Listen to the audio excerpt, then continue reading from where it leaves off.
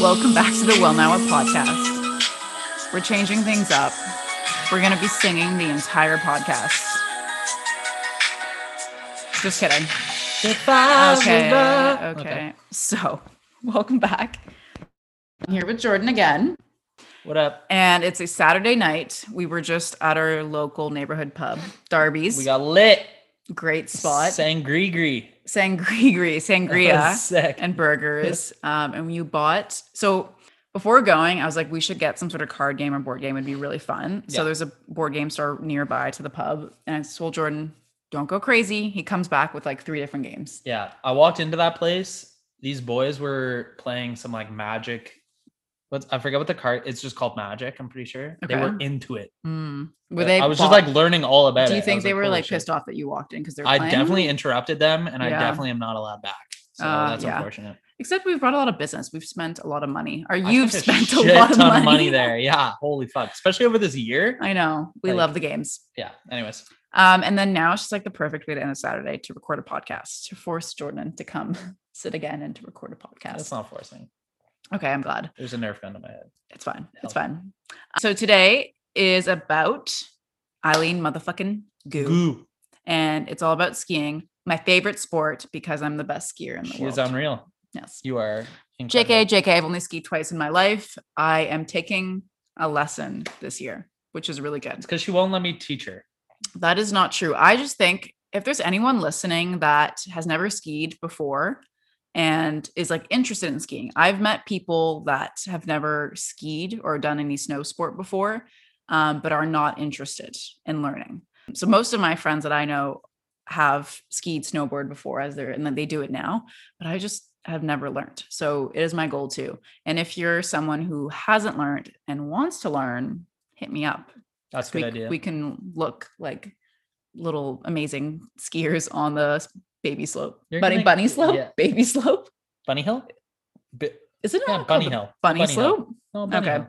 Bunny hill, whatever. Yeah. Eileen Gu is a powerhouse in the ski world, right? For multiple reasons. But if you don't know her, one of like her bigger accomplishments this year is that she is 2 years ago. No, 2022. Oh shit. Is the youngest Olympic champion in freestyle skiing after winning gold medals in big air and half pipe and a silver medal in slopestyle at the 2022 Winter Olympics in Beijing. So she's 19 now, but she was 18 years old. Okay, so Jordan, if people haven't watched the Olympics for skiing, what is big air and what is half pipe? Well, no, she was in slopestyle and big air. Yeah. So big air is basically there's one large jump. Sorry. That's what I meant. Yeah. Big air. Yeah. There's one large jump in big air. And so you're basically ranked from 1 to 100. And there are 5 judges from multiple countries.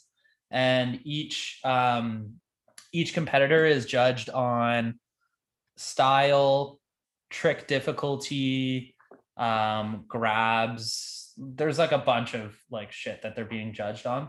And Eileen Gu, she won gold with a double cork 1620, I think it was. Oh yeah, if you guys don't know what that is, like it's pretty crazy because like I think there's only been like 2 or 3 women to land that trick, which is like crazy. And she stomped it on the Olympic podium, including me. Savannah Locke and Eileen Gu. And then there's this woman in the X Games. I forget what her name is. Double cork 1620, baby. Okay, before we proceed, yeah, who comes up with these names? Like I understand the 360, the 180, all that, but the double cork, why? What does that mean? It's like, what if you make your own one? Does someone just make up a new name? Like, let's say you do like an extra like leg or 2 flip around thing, or people are like, oh, let's name that the corky cork. Like, I think. Do you know what I mean? I think it's like they open a cupboard, and the first thing they see is like, yes, a bag of pretzels. Yeah, the pretzel. Wait, a pretzel is actually a ski trick. No, it's not. I swear to God. Oh my God, that's insane. Whoa. Maybe we should be in charge for naming. 100%. Oh, I mean, you should be in charge. But cork is off axis. It's like an off axis spin. So you're basically doing a rotation off axis. Okay, so for people that don't know. I am serving as the person that knows nothing about skiing. Jordan is like closer to an expert because he loves skiing, and I'm sure he'll go on about it after we talk about Eileen. Yeah. So, what's so cool about Eileen is she's half Chinese, half American. We love the dual identity. I feel like this past year, I've seen more people, or sorry, more celebrities or more people of influence on screen Mhm. representing people kind of like me, because I haven't seen too much of it.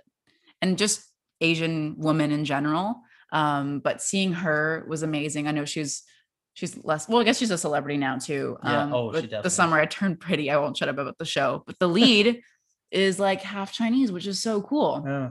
So Eileen Gu really uses and embraces both identities.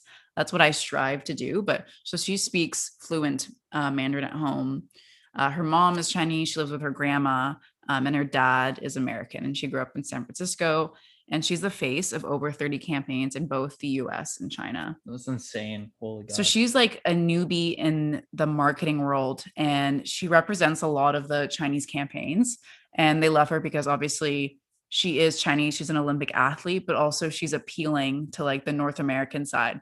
So like in Chinese culture, it's like quite, especially with women, there's been like a lot of surgeries. I think the most popular surgery in China was the eyelid surgery, Mm, where Chinese women were getting double eyelids versus the mono eyelids to look more North American or Western, yeah. Wow. right? Which is That's really really sad. sad. So Yeah. maybe there's an appeal there. I don't know. I don't want to speak fully on the culture there because I'm not Yeah. completely educated on that, but Yeah. there's Yeah. little things that I do know. And in China, she was nicknamed the Frog Princess, and she uses that on her Chinese social media accounts. And it comes from wearing a green helmet like that she wore during competition.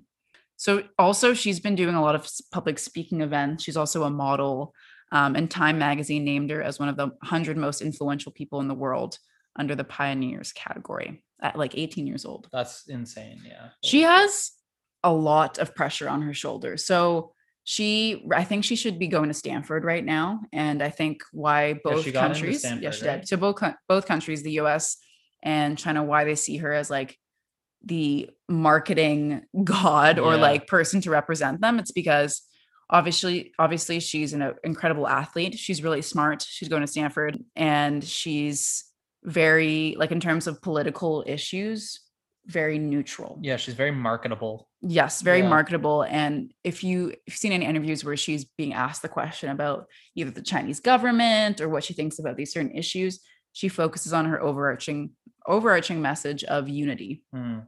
So uniting both sides. I can imagine what it's like being 18 years old where you have to be essentially perfect. Like one slip up, so many marketing campaigns or companies could just like lose millions of dollars. Yeah. Right. Yeah. So that's a lot of pressure on an 18-year-old to go to school, to be an athlete, to be a model, but also have these massive countries behind you and massive brands Yeah. that you're having to Especially represent. China. Like she really, I don't want to say she's used by the Chinese government, but she's Mhm. very much like she's a bit of a face, especially in terms of like how she's being marketed over there. It's crazy when you Google her name, her face is like plastered all over China, which is Mhm. insane. So I guess it does put her into a pretty difficult position because like she's being rewarded for being this like face of China, but Mhm. like there's so many political issues going on in Mhm. China right now with Hong Yeah. Kong and everything. It's just Yeah. it's pretty interesting. I think also, I know she's young right now and she's probably just like soaking it up all in, Yeah.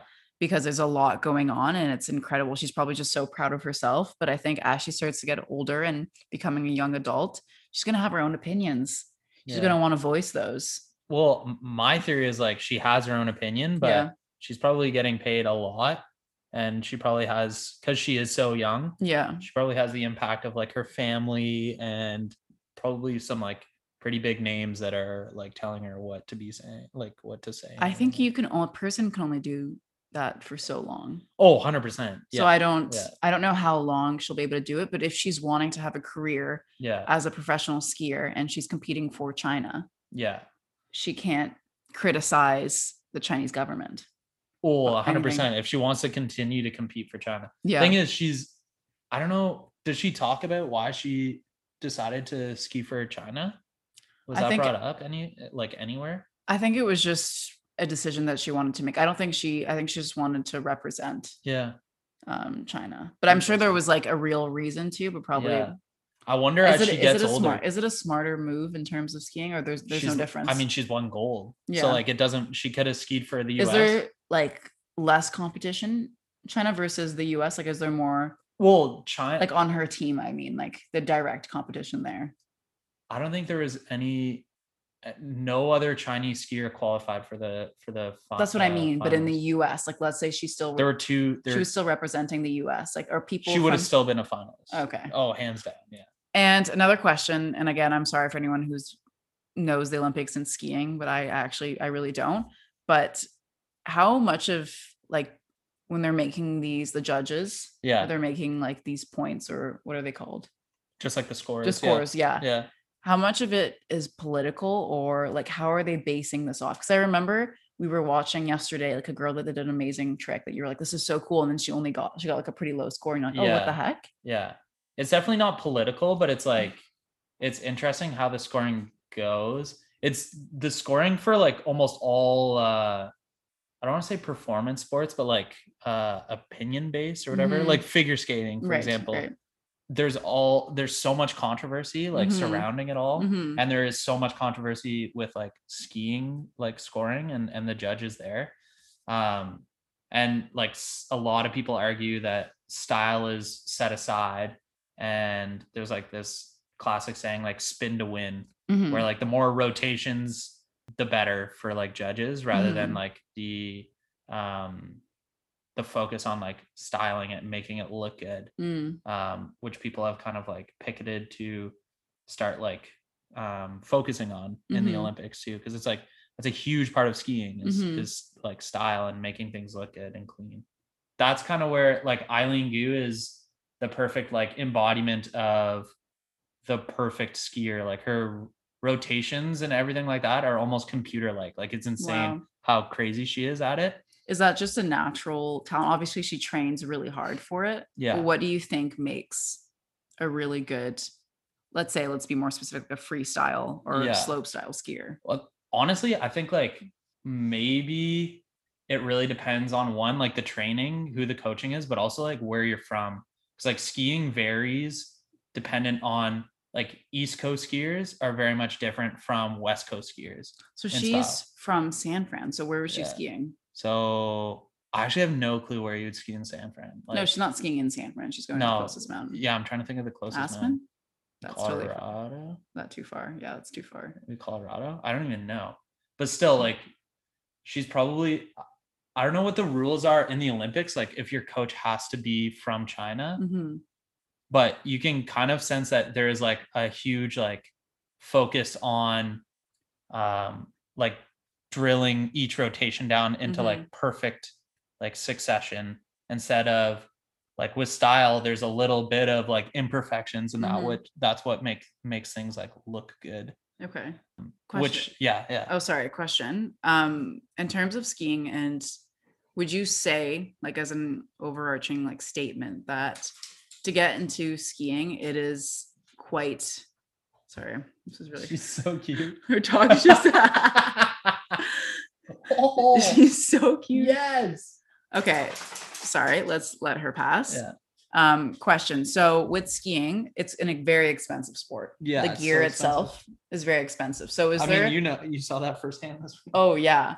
Is there a barrier for people if you're a certain socioeconomic class to get into 100%, it? So would you say that most people in the Olympics are, I mean, before they won any medals, they were pretty well off to begin with? Like, are they getting sponsorships? Like you need to have money or some sort of money to be a professional skier, no?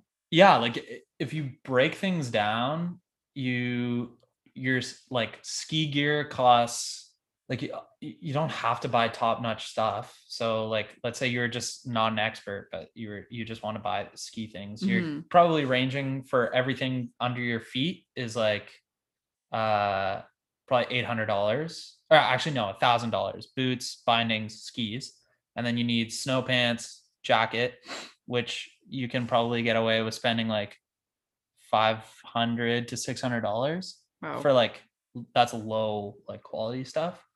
So that right there is over $1,000. And then a ski pass, let's say you wanted to ski where we're from in Vancouver. If you want to ski at Whistler, which is the big mountain, you're spending $1,200 just for a ski pass. Crazy. So, and that's without coaching, and coaching is expensive too. So there's definitely a socioeconomic barrier. Like it's insane. I mean, you talked about it with, I mean, Indra. there's also, there's a racial barrier too. as well. There's a lot. Yeah. Like, if you're interested in that, I spoke with Indra. Yeah. And she talks a lot about race and with skiing and how there's a lot of barriers there. So yeah, I'll link that episode. That was a really good interview. Yeah. Which would be interesting. And like, I think a really cool conversation would be like two of my favorite like athletes in this realm are like Zeb Powell, who's a snowboarder. He's a black snowboarder. And then Simon Glass, which is a black skier. And they both are incredible skiers, and they're both like sponsored. Zeb Powell, I don't know, was he in the Olympics? He was definitely in the like X Games, but there's like very limited representation in the Olympics. I don't think anyone was of color in the other than Eileen Gu in the final. Okay. Or even in very the quarterfinals. Interesting. Yeah. So there's a lot of barriers there. It's not 100%. Just like money barriers. No, I don't think there's so. a lot. There's a bigger issues there. Yeah. And I forgot that I did have her PR answer as to why she switched from the US to China. So she said she wanted to inspire millions of young people in China and unite people, promote common understanding, create communication, and forge friendships between nations. That was her very PR answer. So she, right from the beginning, I'm going on unity. Like she clearly has a very good PR team. Interesting. Right? Yeah. Very good PR team. I really hope down the line that this was a really good decision for her, because what that's going to look like. It'd be interesting to see what happens if when she gets older and she starts to like I don't know how much of her voice is like a part of this PR statement, but like when she starts voicing her like opinions a little more freely, like is she going to start skiing for the US? You know?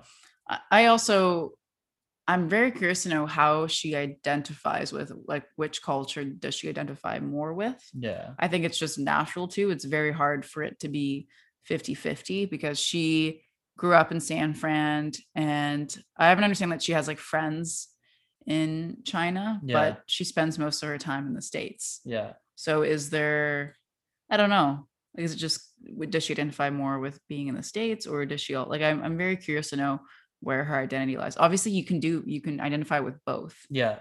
But just growing up in the States. I'm sure she's traveling a lot to to China now. Yeah. It's very interesting. Yeah. No, she's super cool. A little bit of this.